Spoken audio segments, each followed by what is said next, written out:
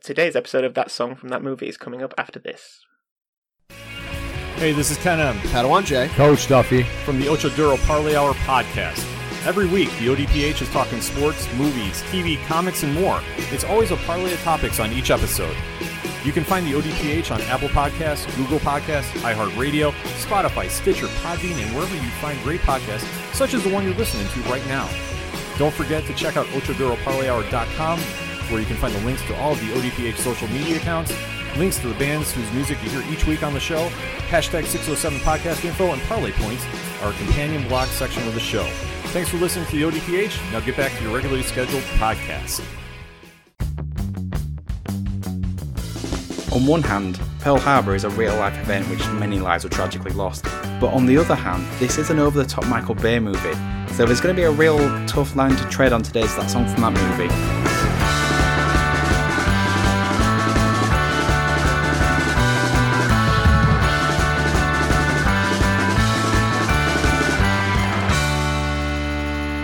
Every choice you make counts. I'm not even going to hazard a guess. Every choice you break mounts. Every count you take is a choice. Make choices you can count on.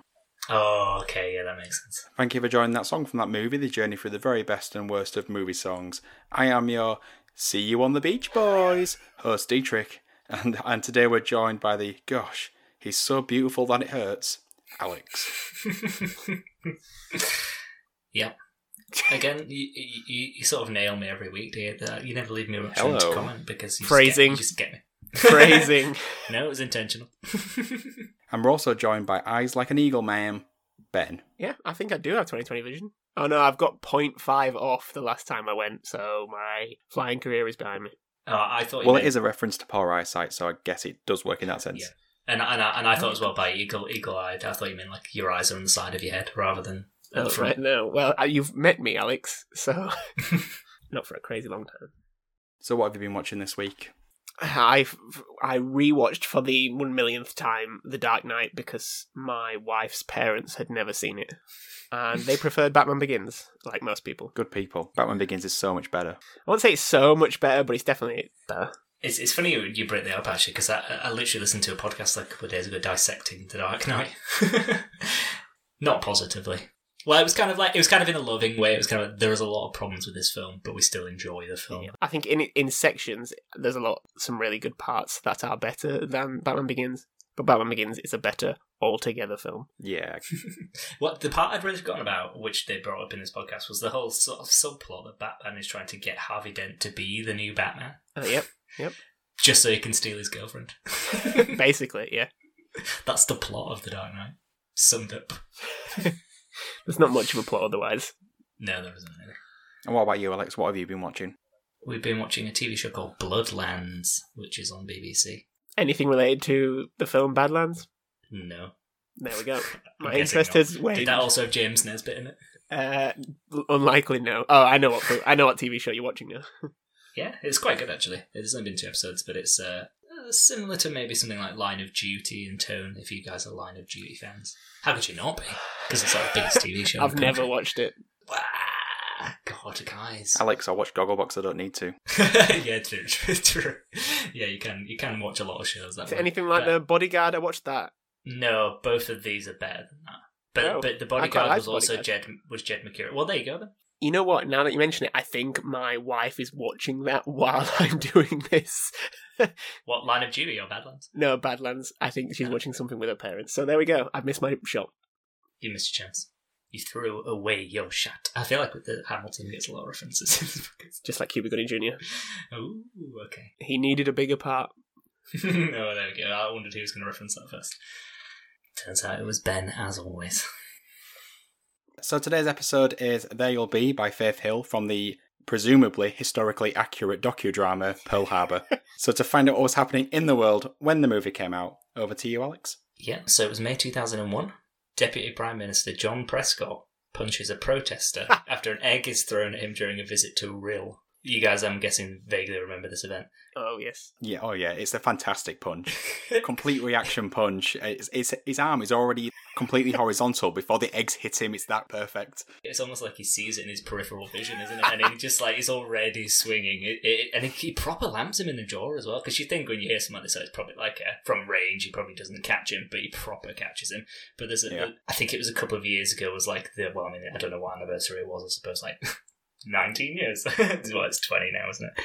There was an interview with Alistair Campbell, who was obviously in the Labour Party as well at the same time, and he described the phone call he had with John Prescott afterwards. I'll read it out to you. John Prescott: "Hiya, I've just thumped a bloke." Alistair Campbell: What sort of bloke?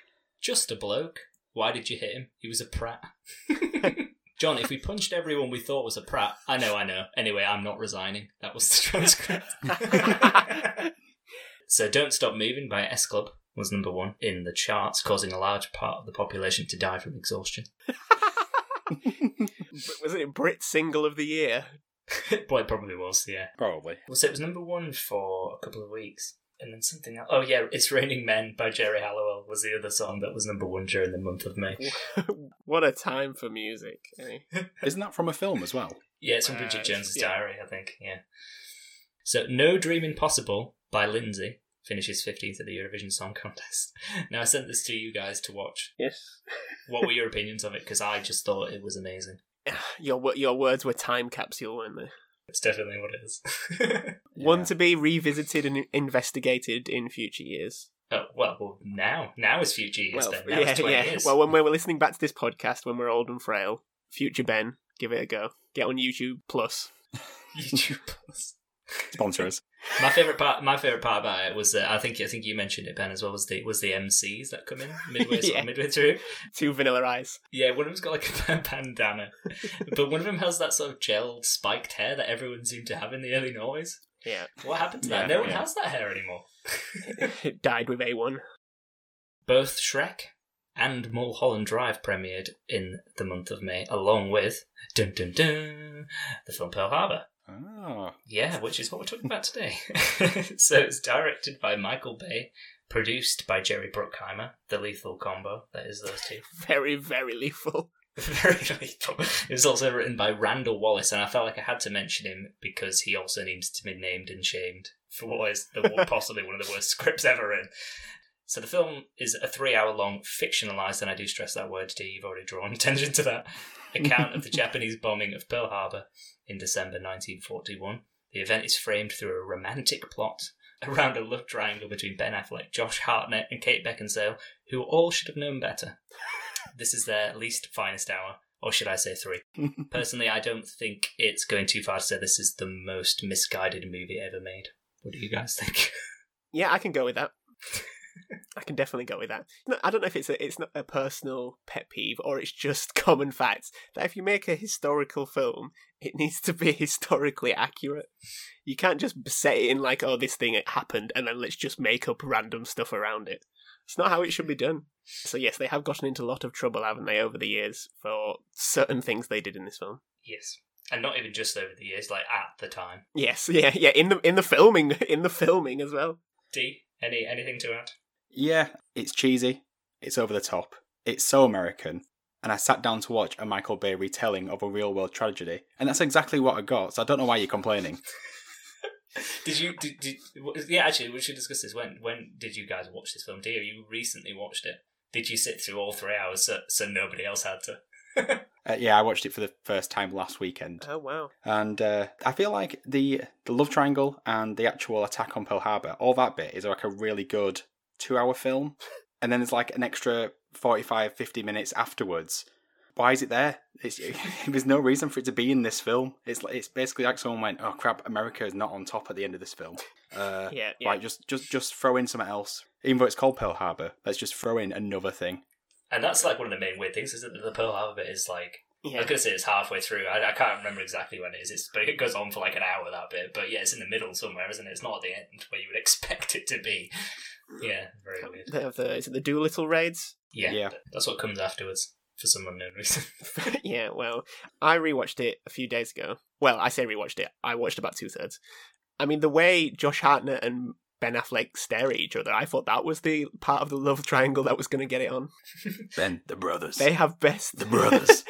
they have some long staring moments. While the Michael Bay, I mean, if Michael Bay's ever sort of going to be known for things, obviously it's the explosion, but he also loves a spiraling camera shot, like around people as they turn around and look. Shit just got real. It's a bit like what they do in Avengers Assemble when they're kind of all grouping up and the camera goes round. But that is a Michael Bay. He loves it. Like in Bad Boys, I think there's about 12.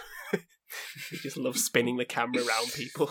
I think actually, I saw somewhere like a bit of trivia that like his favorite shot from the film is like a spiraling camera angle around one of the ships in Pearl Harbor. So maybe it clearly does have a bit of a fetish for it. Man loves a spiral. Well, you may be surprised to hear, although you may not be, that the film was a commercial success, achieving $449.2 million from a $140 million budget, which is quite astronomical, really. But the film was a critical failure. It received criticism for its story, long runtime, screenplay, dialogue, pacing, performances, and mainly his historical inaccuracies. But it did, however, receive praise for its sound effects, visual effects, and its 40-minute action sequence. Yeah, which I think probably is the best bit. It is fantastic, that bit. It's not aged terribly as well. Like at some parts, I couldn't really differentiate between what was CGI and what was actual effects. Yeah, definitely. It's just everything around that. I think a lot of it is actual effects, which is what's so incredible about it. And it was, I think they used the same set as Titanic. How many things use Titanic sets? Yeah, my God. No wonder James Cameron's rich. Didn't we do this last week? Yeah, Deep Blue Sea used it as well. Deep Blue Sea used it as well. Yeah. The film did actually win an Oscar. Do you want to have a guess what it was for? I'm hoping Best Original Song. No, unfortunately not, which we will get onto, which is an outrage in itself. But visual effects, sound mixing. Sound editing, yeah. Which made it the first film nominated for a Golden Raspberry Worst Picture to also win an Academy Award. I think that pretty much sums up the film, though. It does. Like it does have that sort of pit in between really good and really crap, and it just fills that void perfectly. It's like a range. A film is a range. But it's the only film directed by Michael Bay ever to be given an Oscar. Well, that's fine. We're fine with that.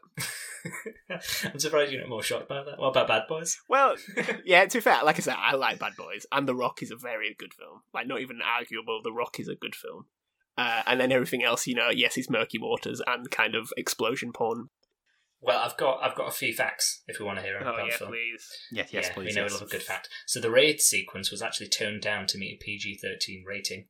Michael Bay, when he originally signed on to do the film, wanted to do an R-rated film. And I think there's actually a director's cut, which has a few additional minutes where it's more R-rated. I think there's a lot more gore. Are you telling me I wasted 3 hours of my life when I could have watched a 3 hours and 2 minutes version, which was far superior? Well, I don't know which version you watched, Steve. You might have watched the director's cut and not known. Was there a lot of blood in it? I don't recall seeing any. Well, yeah, if it was his true version, you would have known. I think some of they actually replaced some of the scenes as well. So I think it's slightly longer in runtime. I think it's 1 minute longer in runtime, but I think some of the scenes have been switched.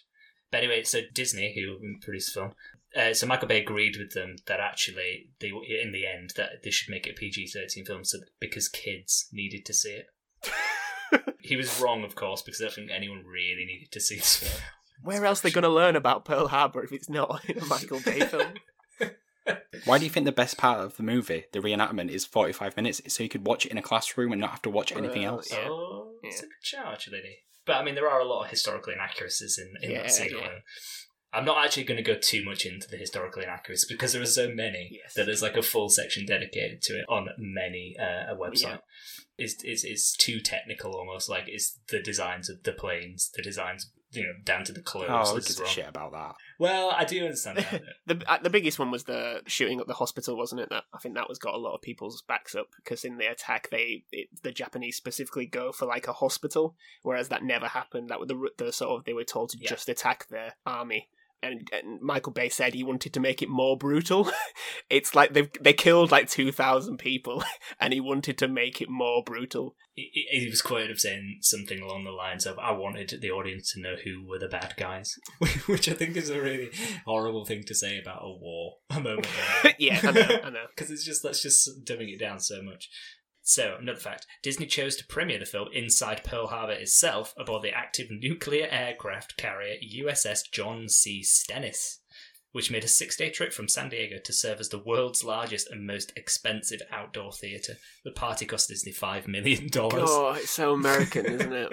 It's so, yeah. I'm getting vibes, is it, that Cher song where she's like on the cannons? yeah, what, Turn Back Time? That's definitely the vibe I'm getting from this. Oh, God. It was the first film that Michael Fassbender ever auditioned for. But he obviously didn't get the role, which might be a lucky break. Yeah. This is my favourite fact. The amount spent on the film roughly equals the cost of the damage in the actual attack. Oh, that is a very good fact. Nice. That is a very good fact. Nice. If that's not a good fact, I don't know what is. Obviously, this film did very well, as in commercially. Stress commercially. Is there still a need for this? Like, that film Midway came out, didn't it, about the Battle of Midway? Yes. Like, 2 years ago. Are these kind of films still wanted? Like, do people just see them now as these sort of phony, sort of explodey, ow my ears kind of films? Or are we bored of them now? Do we expect more? I think we'd probably expect more. I was surprised to see that Midway film existed, but I think actually that's also not been received well critically. Was that also a Jerry Bruckheimer film? Was it a Roland Emmerich? It's probably Roland Emmerich. It's Roland Emmerich. Never go.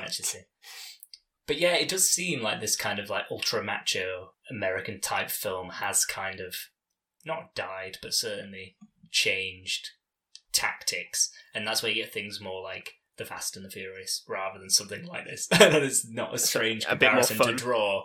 Yeah, but I think they realise with a film like this that you can get burned by trying to set it in a historical context. Yes. Because I think that's possibly something worth discussing, because it's obviously the main criticism that comes up about the film. But I think a lot of people have said that it was trying to emulate Titanic, which of course you would be trying to do if you were making this type of film because it was so successful and so critically well received.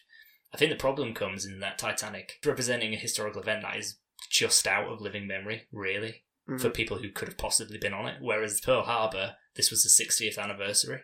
So people who were there was very much still alive when this film was released. So it really hits a sort of sour note if it's wrong, because so many people who were there and lived through such a horrific event can specifically comment on why the film has got it wrong, why they couldn't do that with Titanic, because there'll be loads of historical inaccuracies in Titanic. Oh yeah, probably, yeah. I mean, the two main characters are all fictionalised as well, so it's the same principle, but it's just that they got the event so wrong in terms of the historical accuracy. You can see why people would be annoyed about it. Yes. So I think maybe that's probably its fundamental problem. And it's just war. Like, the Titanic is about just sort of a tragedy that is just a boat sinking, not two countries that have changed, hopefully changed a lot 60 years on, picturing them in a certain way. You've got to kind of do it very sensitively. Yeah, and the Titanic is tragic. It's tragic, isn't it? It's something that was unforeseen. Yeah. Whereas this is something that's been inflicted upon someone. Yeah. It is different. It's like a lot of World War II European films. It's kind of like the West versus the Nazis. It's not against Germany. It's the Nazis. It's separate, because the Germany aren't the Nazis. It helps to be separate. Whereas the Japanese, calling it Imperial Japan, still the same thing. One of the main things that the Japanese journalists really took issue with in this film was that the Japanese army was shown having meetings outside, which is considered uncivilized and even barbaric in Japan. Anything to keep Michael Bay down. I'm happy with that. Well, something that might have put Michael Bay up is at the time, the film entered the Guinness World Records for most explosions used. Nice. Later broken by Michael Bay, probably. There's a bit of an internet myth about this. It's similar to the vein of, do you remember in Apocalypto, the Mel Gibson film, where there's that scene where there's a Where's Wally, like, for one frame, in all those, those corpses in that ditch. Do you know what I mean? Well, I didn't know that, but yeah, great. In this, there's a bit of a myth that John McClane, or Bruce Willis's John McClane, appears in a scene. And I think you should YouTube it after, because it really does look like it. But the people who made the film said it wasn't. They said it was just an extra, and it's just like a huge coincidence. But it's uncanny. It's so uncanny. You have to watch it. It's unbelievable. But my other main takeaway from this film is, where is Josh Hartnett? What, you mean in real life? Now, yeah, in real life. Yeah, this is a question I have Surrey. as well. He lives in Surrey. Lucky Number 11, great film. Well, Lucky Number 11 was slightly late, and I think it was out of 2006, but we'll come on to that, actually, because that's part of my research. So, like, between sort of the years 1998 and 2001, I feel like he was in a lot of films. And he was, like, voted in the top 21 sexiest men under 21. He was then voted in a year later, was voted in the top 25 sexiest males under 25. He was also voted the sexiest vegetarian alive. Sexiest vegetarian. He starred in films like Black Hawk Down, obviously Pearl Harbor, and my personal favourite, Blow Dries, alongside Alan Rickman about the National Hairdressing Championships in Keighley, West Yorkshire. That's had too many mentions on this podcast. But then he was seldom heard from again. And like Ben, you said, he was into Lucky Number 11, which is around 2006. 11. Lucky Number 11. He was in that about 2006. So this is actually interesting. So he turned down being in Superman, he turned down being in Spider-Man, and most importantly, he would eventually turn down being in The Prestige. And basically, the internet gossip, so don't quote me on this, internet gossip suggests that he crossed Christopher Nolan by not being in The Prestige, and then ultimately Batman, which he'd also pinpointed him for. And ever since then, Hollywood has blacklisted him. I do remember that Josh Hartnett rumour. I could have swore he was supposed to be playing the Riddler at one point in the Christopher Nolan universe. Yeah, well, that might have been it. Can we think of a clever way, equivalent to the reconnaissance, of pinning the Josh Hartnett comeback? Come on, D, get your thinking cap. Josh Hartback. That's terrible. Oh, come on, D. Reheartness. Like a restart. if you have to explain it, it doesn't work. Maybe the reconnaissance is just too good.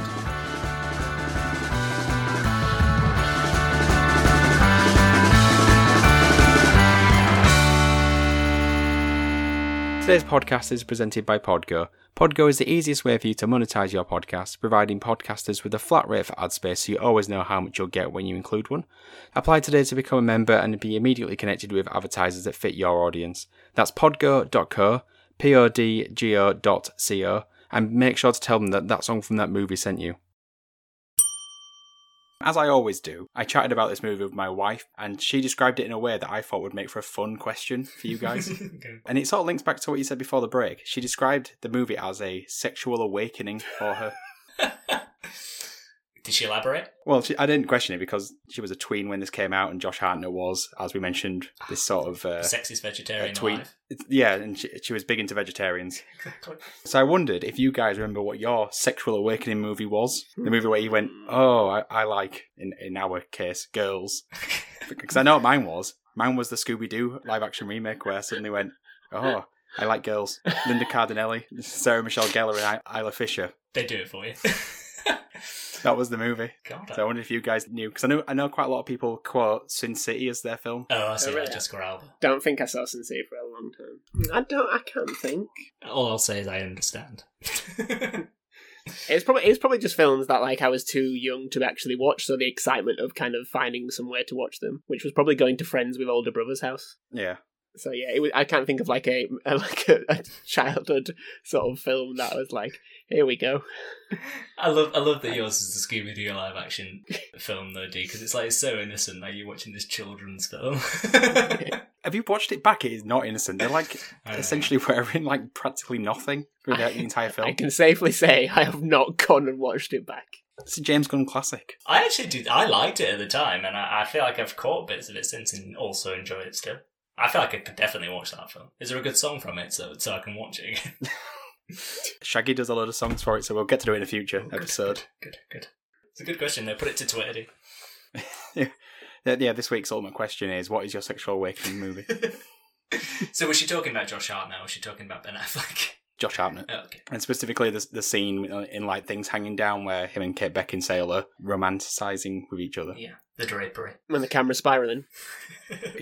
Yeah, pretty much. There's some fantastic like cuts and screen wipes in that scene. They're so seamless, you don't even realise. Screen wipes. No, you've clearly noticed them, so they're not seamless. I think the whole point of a seamless wipe is that you didn't notice it. That's a fair point. Continue. Well, I pulled out a few quotes from the film, which I enjoyed. Well, actually, a few moments. I've got 2 quotes written down that I thought were fantastic. It's one of them, I think World War II just started. Yep. It's outstanding. This was another one that kept cropping up online, actually. There's nothing stronger than the heart of a volunteer. I think that's like the worst and corniest line for a film like this, where so many people are dying in a bomb raid. But there's also a great moment where John Voight stands up as FDR, and it really reminded me of that Krusty the Clown sketch. Oh, that's right. I'm supposed to be in a wheelchair. They take that line, which I imagine got a lot of Americans excited in the nether regions, or the one that they took from the Japanese film Tora Tora Tora, which is like, I think we've awoken like a sleeping giant or something. Yeah. Like, yeah, you bet you have. Yeah, you're shouting it. Yeah. We've spoken a lot about the film, and there's a lot to talk about. But let's talk about the song, because where the film is arguably is maybe too fair of a word, definitely lacking in a lot of areas, the song is just pure gold. I'm going to put it out there right now. So, written by the icon, the legend, the pin-up of this podcast. Hands up. Diane Warren. Give me that jingle, Lee. Diane Warren. Gets better. Best jingle we'll ever have. Gets better every time. And performed by Faith Hill. The lead song for Pearl Harbor is There You'll Be. I've just told you what I think of it. You're not allowed to disagree with me, but give me your opinion. We all love Diane Warren, right? Yes. But I'm sorry, Diane. No, D, don't. This song is incredibly forgettable. I don't agree with that at all. Daggers. That is Honestly, scandalous. I've listened to this song Daggers. so many times this week, and I Daggers. keep struggling to remember how it goes. That is absolutely scandalous. I don't think we've ever had a bigger disagreement on this podcast. I love you, Diane. I love you. No, you clearly don't. You've sat there, D, for the last half an hour, actually giving positive opinions about the film Pearl Harbor. Let's just leave that where it is. But to come out here, or to stay in your room, more literally, and give that opinion about what is truly an amazing song just saddens me. It saddens me. How can you not get ready when that bridge comes in? Percussions, Oh, strings. It never reaches. D. The performance is exactly what will.i.am every week goes. It's not quite there. It's not quite there on the voice. Like, if you think of My Heart Will Go On with Titanic, it's the same step down in terms of the song to the movie. It's funny you mention that, actually, because Celine Dion was originally offered this song. Yeah, I can see why she turned it down. Well, she turned it down because she didn't want to do another romantic ballad for a soundtrack. Not because the song wasn't an absolute banger, because it's a song I would actually, personally... No, maybe I'd put it about the same level. I was maybe going to go a bit farther. I really don't understand what you're hearing with this song, D, because I've put... that Nothing. That's the point. I've put, D, that it literally flies and soars. I've taken inspiration from because he's a pilot. And I've taken inspiration from a lot of the critical reception of the song, where they also use those kind of puns.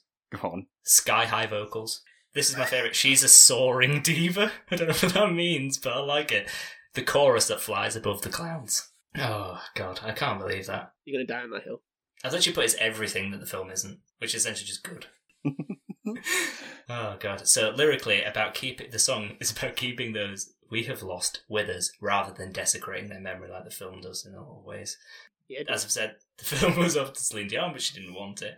Already a big deal in the US, and this is the entire UK population disagrees with you, because this song made Faith Hill an international name, landing her by far her highest chart position in the UK, number 3.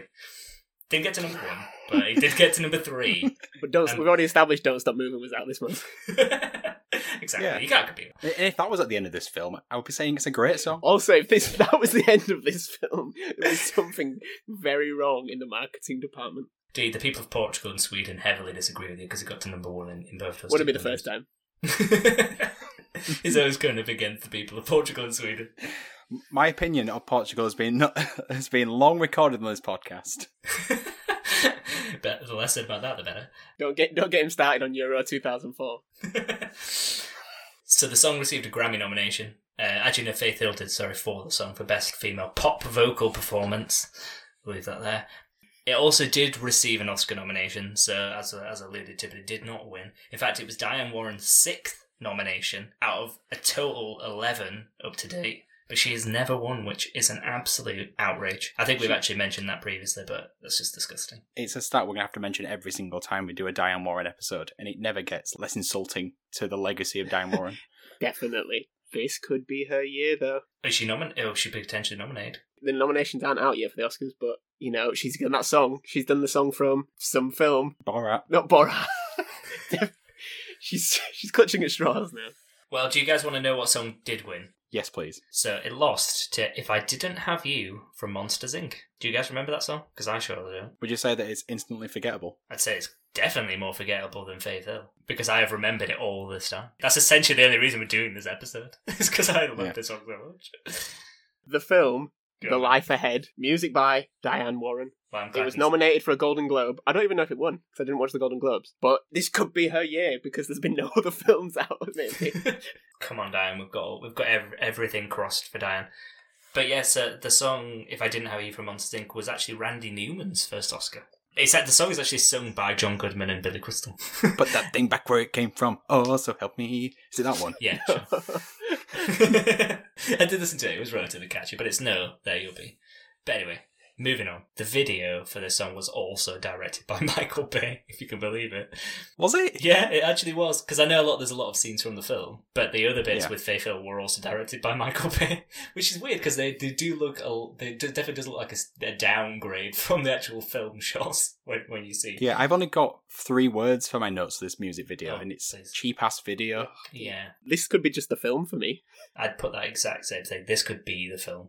In fact, it probably is better than the film, the video. But I mean, it does look cheaper, but it's still better than the film. Much more of a clear narrative. I put It's Very Berlin, actually, Take My Breath Away, which is probably another nod. Oh, it is. To Top Gun. Yeah, it is. And I feel like the whole macho relationship between Josh Hartnett and Ben Affleck is very much based around Top Gun, isn't it? Clearly. I think it was definitely a strong inspiration. But yeah, I put When Machine is out in full force. There's an old-timey car with a floating American flag behind it, which is an outstanding shot.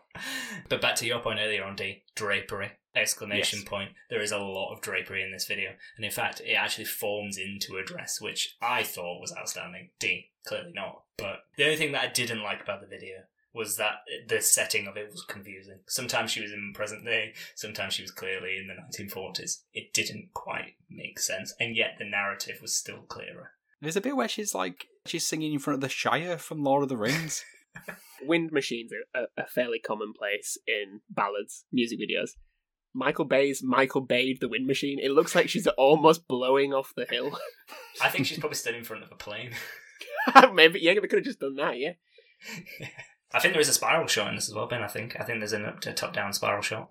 I don't even ever continue talking about the song because I can't believe Dee's commentary on it. Sickens me. We need to do a top 5, Ben. Please. Top 5.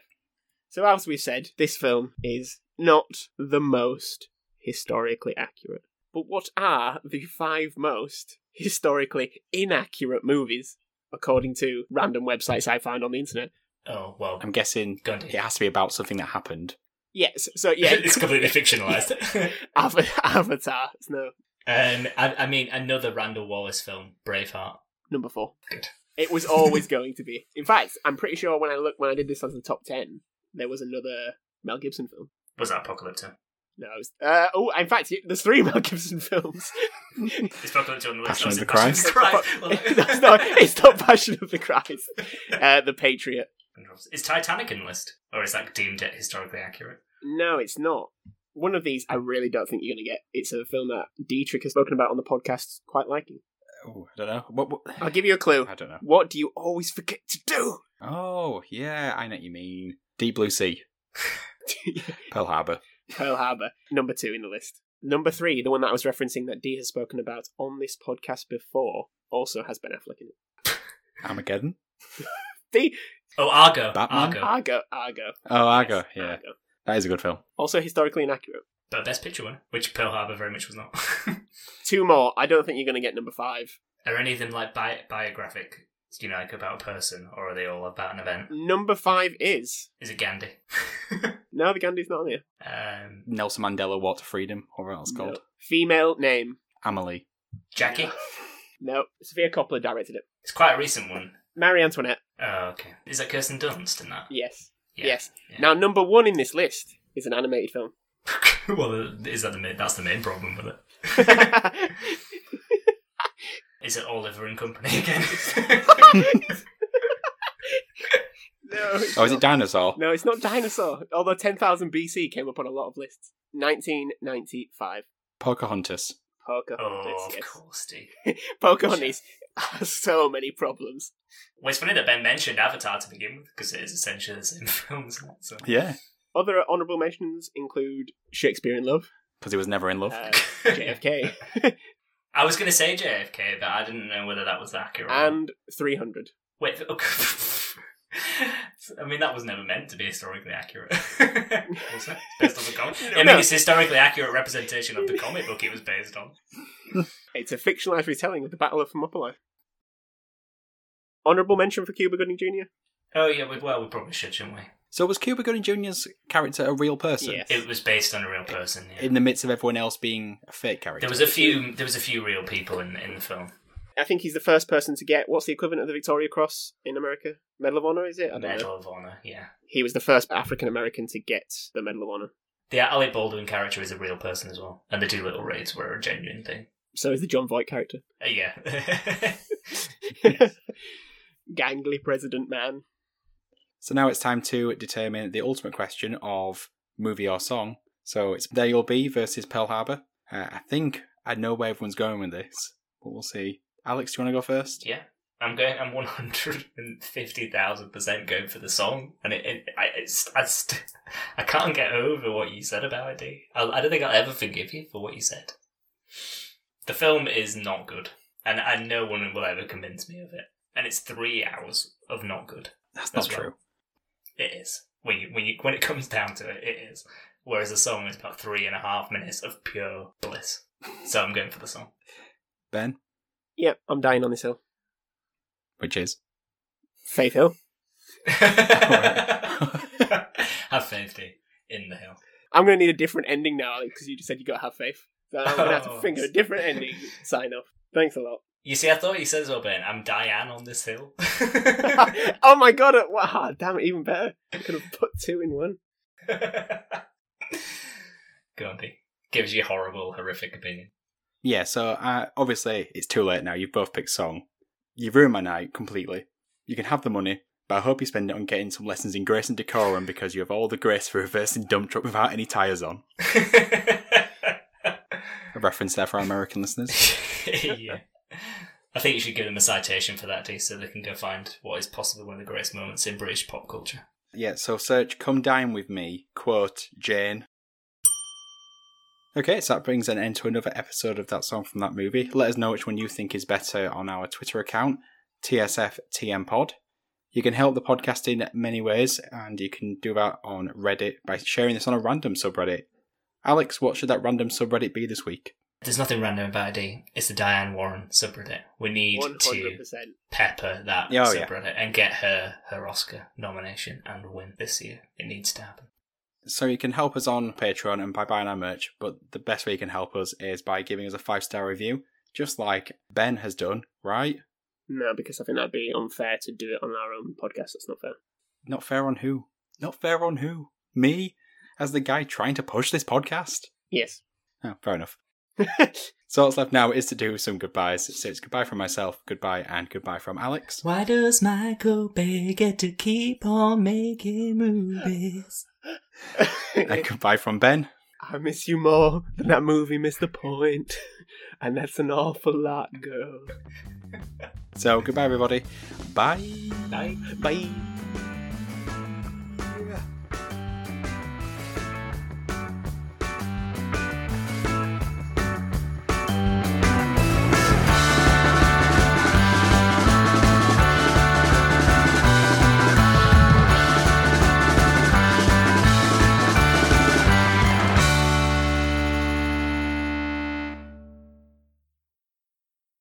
Similar to that thing you said earlier, Alex, isn't it a common theory that there's actually a scene in which there's an aeroplane going over in one of the scenes?